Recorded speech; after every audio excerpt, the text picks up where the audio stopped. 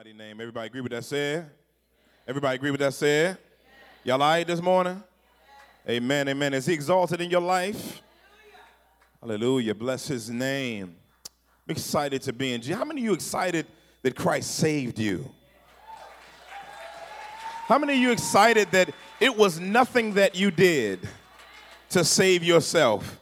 You didn't get mixed up in it at all. He decided he was going to work in your life. Lord, have mercy. That should make somebody happy. That should make somebody lift their hands. That should make somebody dance. That should make somebody shout. That should make somebody exalt. Lord, have mercy. It's great to be in Jesus. It's only one way to be a human, and that's to be a redeemed one. Changed and transformed. Matter of fact, we're going to talk about that a little bit today. We're back in Ephesians. Who am I? The identity of the Christian, Ephesians 4. We're going to deal with three verses 22 through 24. 22 through 24. Y'all know where we at. Let's get it. All right, verse 22. To put off your old self, which belongs to your former manner of life, and is corrupt through deceitful desires, and to be renewed, say renewed, in the spirit of your minds, and to put on the new self, created after the likeness of God in true righteousness and holiness, or true holiness here. Where we're still trekking through Ephesians, and we're in that section of Ephesians where Paul is talking about some glorious things in particular as it relates to the anatomy of what God has done in us and what he's called us with him to participate in. I like this passage a lot because it points us back to what it means and as at its core what it means to have your identity transformed. Everybody in this world, many people are looking for significance. People in this life, they want to leave something behind to make sure that people recognize how significant they are. And one of the things about a Christian, we are not trying to be significant. We're not trying to make our name known. We're not trying to show ourselves off. Well, what are we trying to do then, Pastor? What we are trying to do is submit to the one who is significant. Now, what's beautiful about submitting to the one who is significant is the reality is because he is significant and he is imputed to us himself, we are positionally significant. But there's nothing that we do to make ourselves significant or bring ourselves any attention to our significantness. Sister Harriet. I love you, Sister Harriet. Don't get me. I know I make up words every Sunday. All of y'all be quiet. Don't nobody tweet it. But the beauty of this significance is not rooted in man. It's rooted in God. So here in this section, Peter, he talks about the restoration of our identity. The restoration of our identity. This identity that was lost through the fall of Adam, now being restored through the second Adam. We continue on our point from last week of the dawn of a new era. The section we're in, the dawn of a new era. He says in this verse, he said to put off the old self. Stop there.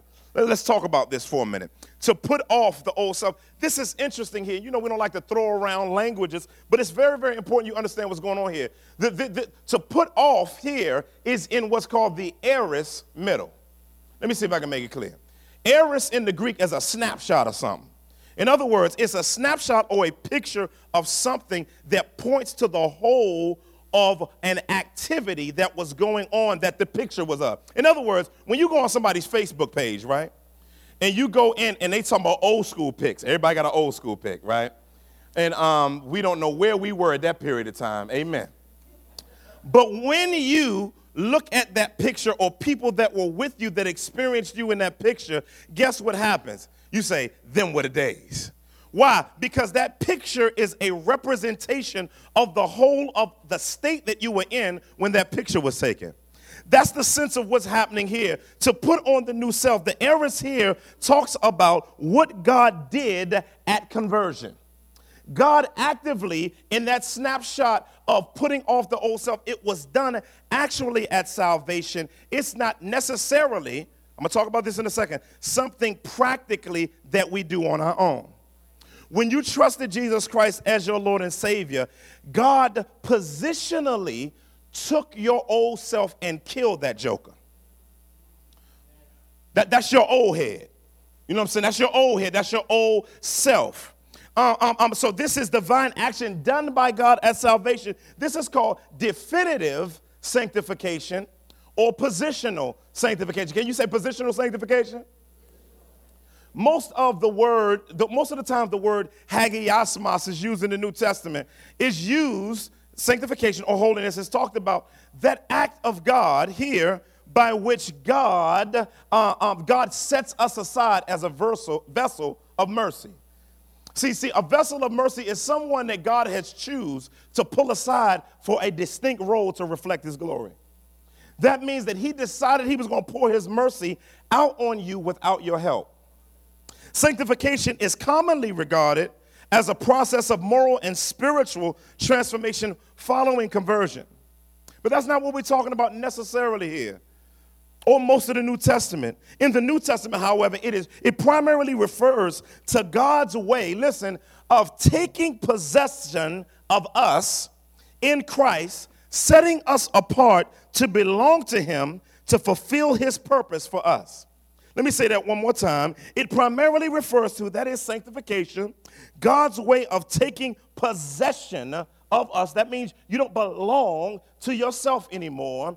You don't follow your heart anymore. Because see, most of us, when somebody's looking for direction in life, guess what we say? Follow your heart. I dare you. That joker, raggedy than a mug. Listen, the heart is deceitful and wicked. Who can know it? So you don't follow your heart. You put off your heart. So here it says, we're talking about this idea of sanctification in which God assigns to you and imputes to you the fullness of the fact that you look like Jesus immediately. However, you don't practically look like Jesus. See, positionally, you're gorgeous. You're gorgeous positionally, but practically you ugly. See, all of us were spiritually ugly before Jesus. You were ugly. I mean, bad looking. Bad. There's nothing pretty about you. There was nothing about you that made God want you. See, many of us think that our cuteness was the reason why God saved us. Our fineness and our coolness, but that had nothing. We were all assigned ugliness at birth. As cute as you were at a baby, your soul was ugly. And so God decided to give you a makeover. We're going to talk about that in a second. To make you positionally beautiful to him. But then it's in the middle. See, aorist middle, snapshot, God's act of salvation. Middle, pointing to the fact that God calls us beautifully. It emphasizes we receiving the benefit of the actions of God at salvation to participate with God in practical sanctification. That means that in other words, you don't sanctify yourself. God sanctifies you. So you don't work for victory. You work from victory. You don't work for your salvation. You work from your salvation. And so here in this passage, it points, even if we look at 2 Thessalonians chapter 1, verse 11, it points to the fact that it says that every work of faith with power. The idea of that means faith-based works that flow from faith, not works that produce faith. Okay? And so here it's beautiful in this new era. Now, what is this modifying here? Because he says up in the verse right before this, in verse 21, he says, assuming that you have heard about him and were taught in him as the truth is in Jesus. And what does that mean? What does that point to now? It says to put off the old self. In other words, you were the believers. Remember last time we talked about the fact that when people trusted Jesus Christ as Savior, When people trusted Jesus Christ as Savior, one of the things that the apostles would do was help them to learn Jesus rightly. That's why you see it says after they had preached the gospel to that city, Acts chapter 14, verses 21 to 23. It says after they preached the gospel to that city, they made many disciples and began to strengthen the souls of the saints. And so what happened is that people were taught a certain way in Christ. So when they trusted Jesus Christ as their Savior, they were taught that the old self was crucified and put off. That's why you see in Acts 19, it says that when they trusted in the gospel, it says that they began divulging their practices. In other words, because of what God had done for them, they no longer needed the old nature anymore. Let me see if I can make it plain. See, the inside of you has been redeemed, but the outside of you hasn't. This cat right here, skin, flesh, and fleshly mindset, world, and fleshliness, has not been redeemed yet. So we're going to talk about it in a minute, but there is a toss and a struggle between these two cats. In other words, your flesh is always trying to holler at you. They're always trying to holler at you. Come on, psst. What's up there? You know what I'm saying? How you doing? You getting all brand new on me now, huh? New nature and stuff. What's a new nature? If you got a new nature, how I'm up in this joint? Know what I'm saying? Why don't you let me have your number? Let me call you sometime. Yeah, let me holler at you. Okay. I mean, I ain't got to give you my number. You can give me your number. You know what I'm saying? Just write it right here on my hand. Write it right here on my hand. Write it right here on my hand. In other words, your old nature in your flesh is always trying to holler at you. Always trying to bring you in. And if you in here, but that don't never, you're a liar. You're lying. Because the Bible says if you say you don't have sin, you're a liar, and guess what else? The truth ain't in you. So therefore, your flesh is always trying to holler at you, but he calls us to put on the new nature. We'll talk about that in a second. But it's interesting what Paul talks about in our participation with God's work that he did at salvation to set us aside by us putting off the old nature. 1 Corinthians chapter 9, verses 26 through 27 says, So I do not run aimlessly. I do not box as one beating the air, but I discipline my body and keep it under control, lest after preaching to others, I myself should be disqualified. So what is Paul saying? Paul says, I fight. In other words, there is a strength that God has given every Christian to be able to fight without us getting credit for it. See, your fighting is empowered by the gospel. Let me see if I can show you a verse for it. Of Colossians chapter 1, verse 29 says, For this I toil, struggling with all his energy, that he powerfully works within me. So listen, the ability to fight, the ability to work hard comes because Christ worked for you. And because Christ has already worked for you, you work from his work. I wish I had some help. In other words, you don't do anything to help yourself. Let me see if I can make it plain. When I used to have this thing called Goober Grape back in the day. Y'all know about that. I like peanut butter and jelly back. I'm talking about peanut butter and jelly with the honey wheat bread, right? So I ain't like that white bread. It was too oily. Honey wheat bread. Butter top wheat, where they split the top and put the butter on it, right? And what I would do is the Goober grape it says grape jelly, then peanut butter, grape jelly, peanut butter, grape jelly, all the way through it. So you can just buy one thing, and because I used to slip stuff in my mama's shopping cart. Y'all know about that. Different cereals and chips and stuff. So I get that one thing, right? I get that one thing. And what I would do is I would try to open the bottle. And I would do all of these things to open the bottle. And then I tell Daddy, I say, Daddy, come here. I can't open the bottle. My daddy, come here, boy, come here. He would run the hot water on, turn the hot water on, run it over the top of it. Then he patted on the bottom. He said, put your hand on it. I put my hand on it. Then what he does is he put his hand over mine and turn it with me. Now what happens is it goes and opens right up. And know why? But I didn't open it. I actively put my hand there, but my daddy put his hand over mine. And it really wasn't me that was opening it up. It was my daddy on top of me, watch me now, opening it for me. Listen, God is working on top of you, but not only on top of you, he's working in you. So that when you work, it is not you actually working, it's you submitting to God's work on you. You don't sanctify yourself. God sanctifies you. It is a power of his. And so here in this text, Paul is driving away at the beautiful work of the gospel to work in the life of the believer through the renovating work of his spirit, which we'll see in a minute. Now, what's interesting about that is he talks about identity before he talks about behavior. It's interesting. It's interesting. He's going to say right next, it's going to say, which belongs to your, put off the old self, which belongs to your former manner of life. The word manner there means behavior.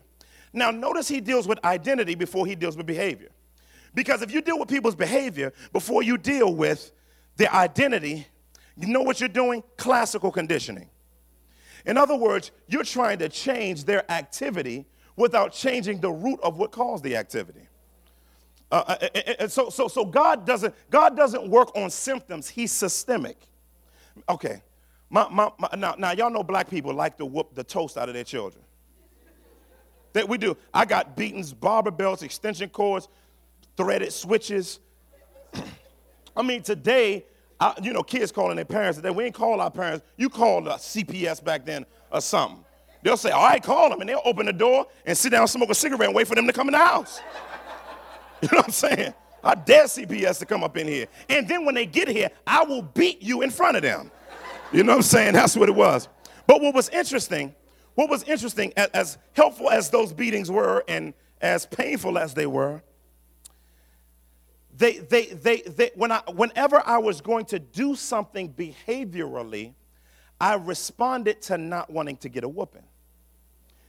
Because but the issue is I still wanted to execute secretly what I wanted to do as long as I didn't get a whooping, because I was more concerned about the whooping than I was what the whooping was supposed to produce. And that's what God is not concerned about behavioral modification of our outside. He's about soul transformation. So that's why you see him saying, putting off the old self, which belongs to your former manner, behavior. Because if he changes this will change. That's why we don't do pre-sanctification discipleship. In other words, many of us as Christians are so legalistic that we want non-believers to change before they become Christians. Stop doing that, stop. They're not powerful enough to do that because they don't have the power of God in them. And so for us to try to make somebody do, well, pull your pants up, put your hat off, take your hat off, pull up your hand, stop showing cleavage. That ain't working. Why? Because you're trying to change behavior without trying to see the work of the gospel actually change them. Because true change happens from the inside out. And it says is corrupt by deceitful desires, pointing to the fact that all of us walk in the deceit of following our heart, following our own affections, following our own passions. But what we know that God did through Christ is he redeemed our affections to now not allow the deception of our old nature to influence how we walk in Christ. Then he says, this is interesting right here.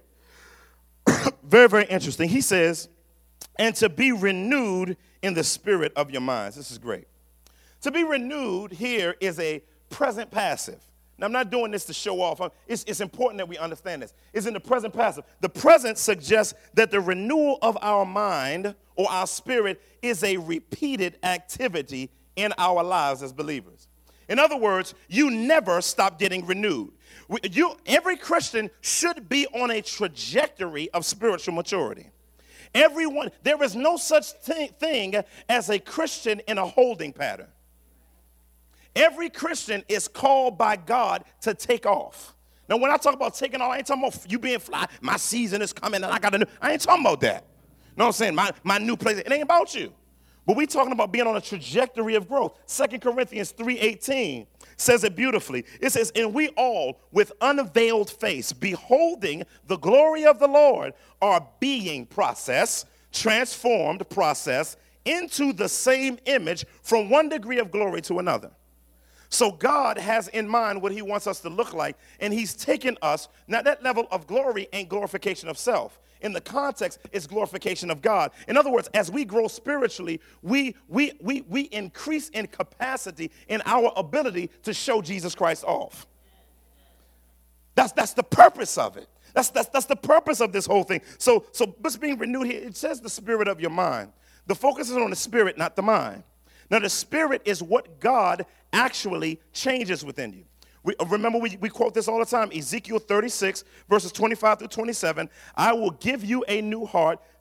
Take the heart of stone out, put the heart of flesh in, take the old spirit out of you, and guess what he does? Put a new spirit in you. So, but what happens is like we talked about, definitive sanctification points to the fact that when you're saved, you're as saved as you're ever going to be.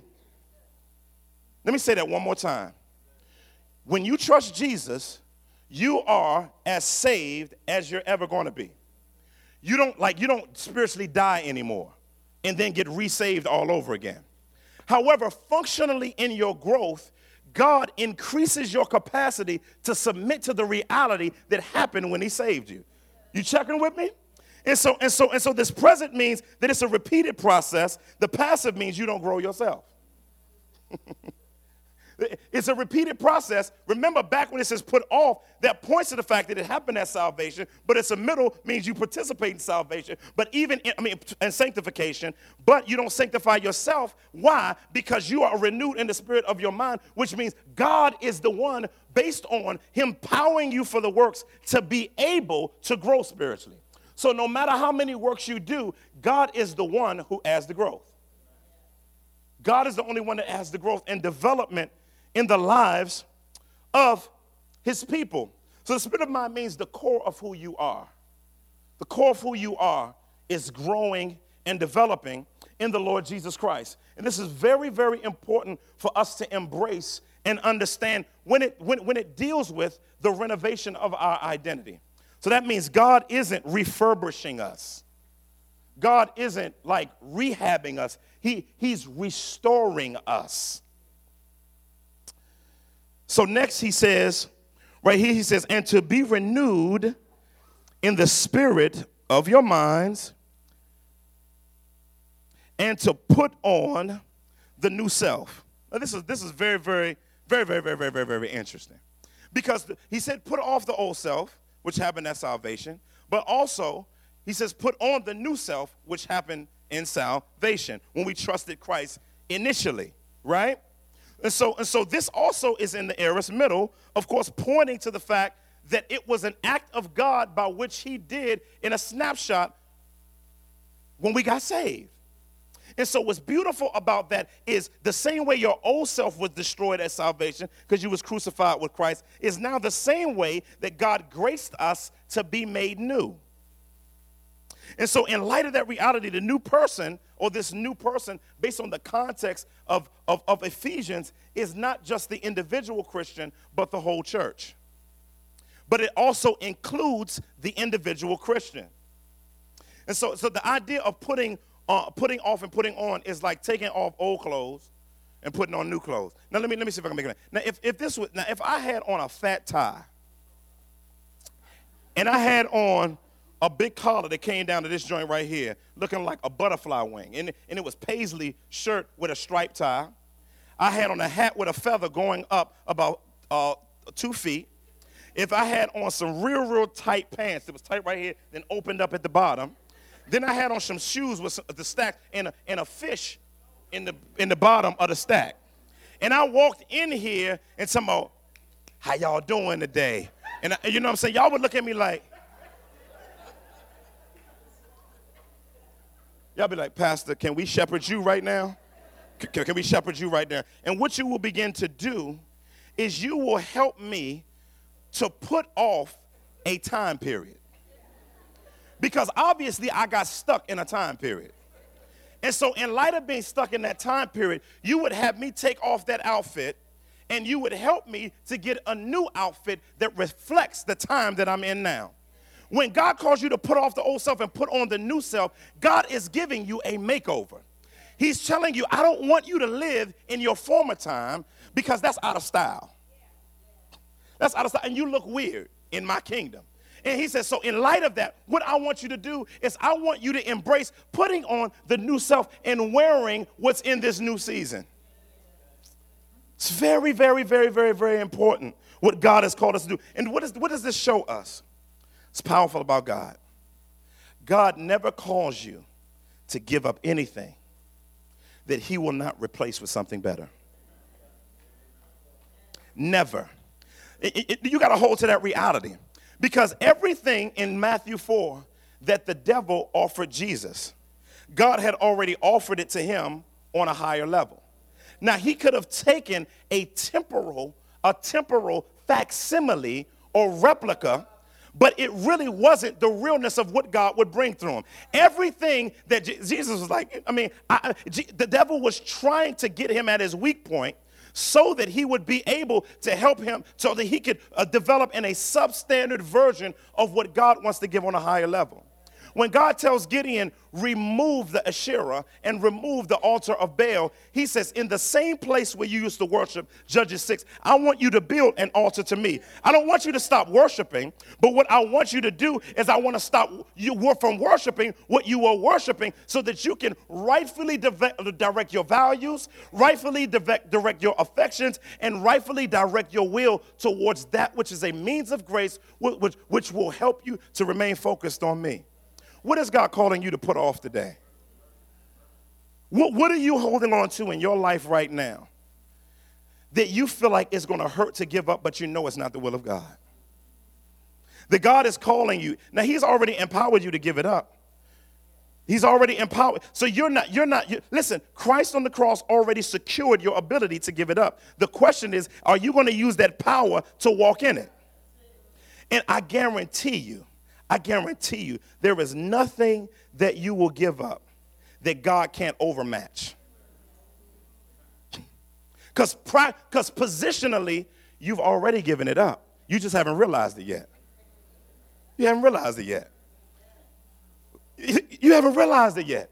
So why? Listen. I like Jeremiah chapter 1, verses 13 through 17. He says, you have hewn for yourselves broken cisterns that can hold no water at all. But I am the river of flowing water. In other words, you're looking to catch water in a dirty piece of ground.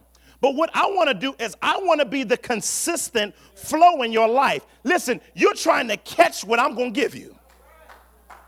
And the idea of flowing water means it never ends.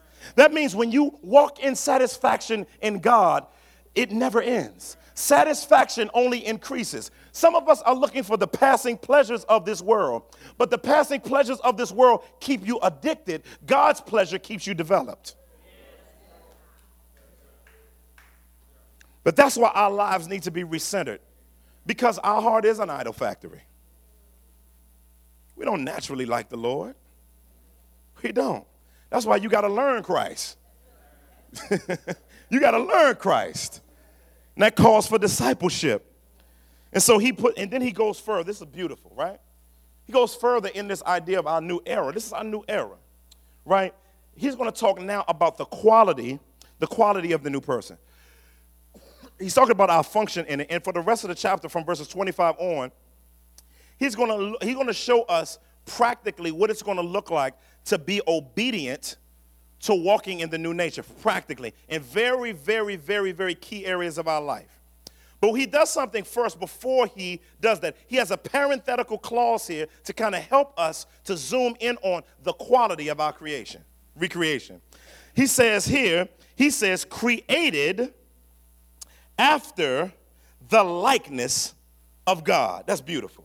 Created points back to the fact that in the beginning, God created the heavens and earth. And God created it through bara es nichalo. In other words, he created it out of nothing. In other words, physical light did not exist. However, physical darkness did. Now, God stepped out on nothing. called into darkness, said, light. Let me holler at you for a second. Light elbows darkness and said, excuse me. God said, come into existence. But when God creates new life in you through Christ, he causes the new nature to elbow the old nature. And it's created in the likeness of God. Who is the likeness of God? Colossians chapter 1:15 said Jesus is. Romans 8:29 says he predestined us to be conformed, listen, to the image of Christ. So listen what we say around here, family. God has one goal in your life and one goal only, that you look like Jesus. Everything in your life is booby-trapped for Jesus to be shown off. Everything. Everything in your life has God's predestining work in mind in relation to, he already knows what he wants you to look like. God's not like an experiment, a mad scientist, like sitting there, I wonder what's next, I wonder what, God already knows what he wants us to look like, because he don't want us to look like we used to look. We were ugly, like I said earlier. So it's in the likeness of God. We can spend a lot of time there. What's interesting, the first Adam, and he's not recreating us back to Eden. He's not creating us like the first Adam, because the first Adam could sin. So he sent the second Adam, 100% God, but also 100% man. And him being 100% man became the prototype human being by which all new human beings would be modeled after. My son and I go to, every June, we go to Wizard World Convention down in downtown Philly. Now, people in there be dressed crazy. You get Darth Vader. I mean, some people just have nothing to do. Like, they're dressing, they made lightsabers. Lie to you not, they made them. I'm like, what do you do with yourself all the time? But what's interesting is me and my son, we collect action figures. I like vintage figures. And when it's my favorite group of guys who sculpt figures. They're called the Four Horsemen, all right? And they're the best at doing it. And they showed you the process of how they develop these action figures. What they do is the sculptor is the first one who does work. And the sculptor takes a mold, a non-mold, and chiseled it into the image that is going to be what all of the other ones are going to be replicated to look like. And so what he does all the work on that, and that prototype sets the mold, and then they put a mold over top of it, so that when they create the other ones, all of them look just like the original mold that they're supposed to come from, but the first one is the special one. And sometimes they'll put it on eBay and sell it because that's the chisel mold, but no matter how many of these they make, the first one is always worth more than the ones that come after it. See, in Jesus Christ, when we were created in his likeness, we were created in the mold of Jesus to be the new humanity. Therefore, we made after his likeness. Now, as he says we are created in the likeness of God through Christ, he gives the quality of that right now. Now, listen to the quality of how he does it. He gives two things that point to the quality, really three, but two overarching one with two subpoints. He says, in true righteousness and holiness. That's the quality of how we were created. Now, why is that important? God created us in authentic righteousness and authentic holiness. Now, righteousness, if we could talk about this for a second, righteousness is God fulfilling his role in his relationship to his nature and the one he creates in and through him in Christ. So what does that mean? When he talks about creating us in both righteousness and holiness, I talk to cats of other religions all the time when I'm sharing the gospel. One of the things that I ask, especially people of other religions that have a God that they believe in besides humanity, I ask them one key question. I said, how do you deal with sin? They say, well, God just forgives it. I said, well, how? He just forgives it. I said, so is anything changed about you? I mean, no, I just work for him, kind of. It's like, okay, well, the God I serve doesn't do that. He does forgive, but he does something before he forgives. Because if he just forgives me without dealing with me, he makes himself unholy. Why? Because he's forgiven me without dealing with my sinfulness, which makes him unholy. Because he didn't satisfy himself. Because we weren't saved from hell. We weren't saved from Satan. We weren't saved from ourselves or the world. The Bible says in Romans 5:9 that we were saved from the wrath of God. What is the wrath of God? The wrath of God is God's holiness having a beef with humanity. And so what happens now is God has a beef, and he's hovering, ready to knock cats out, knock them clean out forever. Like he pacing. God is in eternity pacing like this. Watch, right? And somebody said, well, God ain't up there. Well, God is holy. If he's not pacing, he's not holy. But what happens is Jesus says, whoa, Pops, let's agree on this. I'm going, how about I become human, live the life they can never live, and then on the cross, this is what you do. You're holy. So what I want you to do is I want you to pour out your wrath on me. Pour it all out on me, every last bit. And everyone that trusts in me, they don't experience your wrath. They get imputed with your holiness. And with me getting, but God, let's create a place called hell. You know, we're going to write that later. Matthew's going to write it by the Spirit. And what we're going to do is we're going to create hell for the devil and his angels. But whoever doesn't trust me, whoever enters an eternal state without me goes there. And then they get to experience your wrath. God said, give me a pound, son. Pow, right? And so they do that. Now, what's beautiful about what God does is God made us holy and righteous without violating his holiness and his righteousness, because it's true righteousness, not self-human righteousness. Because if God saved us without Jesus, then guess what we would be walking in? Self-righteousness, because we wouldn't have any.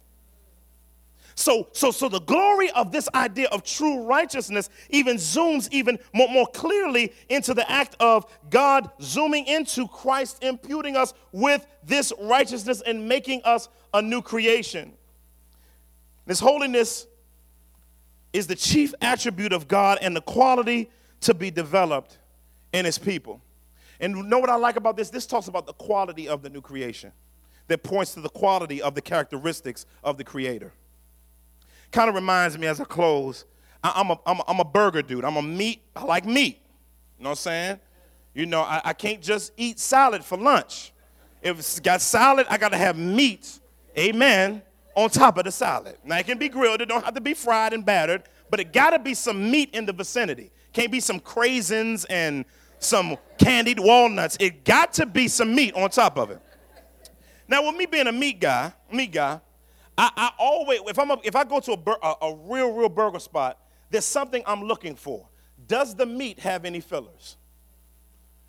Because if the meat has fillers, I don't really count that as a real burger. It's inauthentic. But one time me and my wife went to this place, and they had a Kobe hamburger, Kobe beef. Now, see, y'all looking at me funny. See, Kobe beef is high quality beef. It's not ground chuck. You know what I'm saying? Or ground shoulder. It's quality beef. They made it into a hamburger. And then I get that thing medium well. But you know what?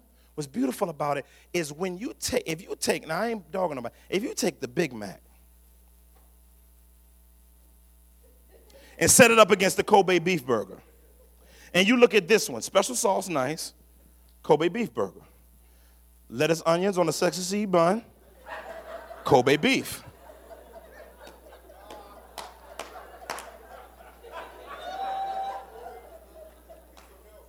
Once you eat the Kobe beef burger, you're going to struggle with the Big Mac. Because the quality of meat, then they put bacon, applewood bacon. Woo, I felt a quickening in my spirit. Then they had blue cheese on it. Woo, don't y'all feel it? This joint had American processed cheese on it. In other words, there was a quality to this one. But this one it's all right. But it feels kind of thrown together. God put quality into how he created us. But it wasn't to make us of any exceedingly value of ourselves. It's to show off the value of the one who recreates. And so if you're in here struggling emotionally all the time, and you're zoomed in on your depravity, how messed up you are, you're struggling with depression, I want you to begin to meditate on the God who made you in quality. Not to focus on you, but the one who created you. And he took his time showing you pictures throughout Tanakh, Old Testament, of pictures of what he was going to ultimately do in Christ, to ultimately point to him. God has done this thing in quality. And so maybe you're here today and you have not been transformed by the renewing power of the gospel. Then repent of your sin right now. That means change your mind about what you think about God and salvation, transformation, and turn towards him. And have faith in him. By grace alone, through faith alone, through Christ alone. And Christ's finished work on the cross, God will have had taken out his wrath that is yours for eternity to experience. Took it out on Jesus in 6 hours. And that 6 hours was enough to count for your eternity. Father, we thank you. We bless you. And we honor you for the fact that you have restored us. We are restored and we are being restored. We're being restored. And so, God, we honor you for just how you do everything. You're not raggedy in how you save. You're righteous in how you save. And so, Father, in Jesus' mighty name, I pray in Jesus' mighty name that you will help us to respond rightly to the identity that you have developed us in. Lord God, we love you. We appreciate you for all of the quality of work that you put in to save us. In Jesus' mighty name we pray. Amen.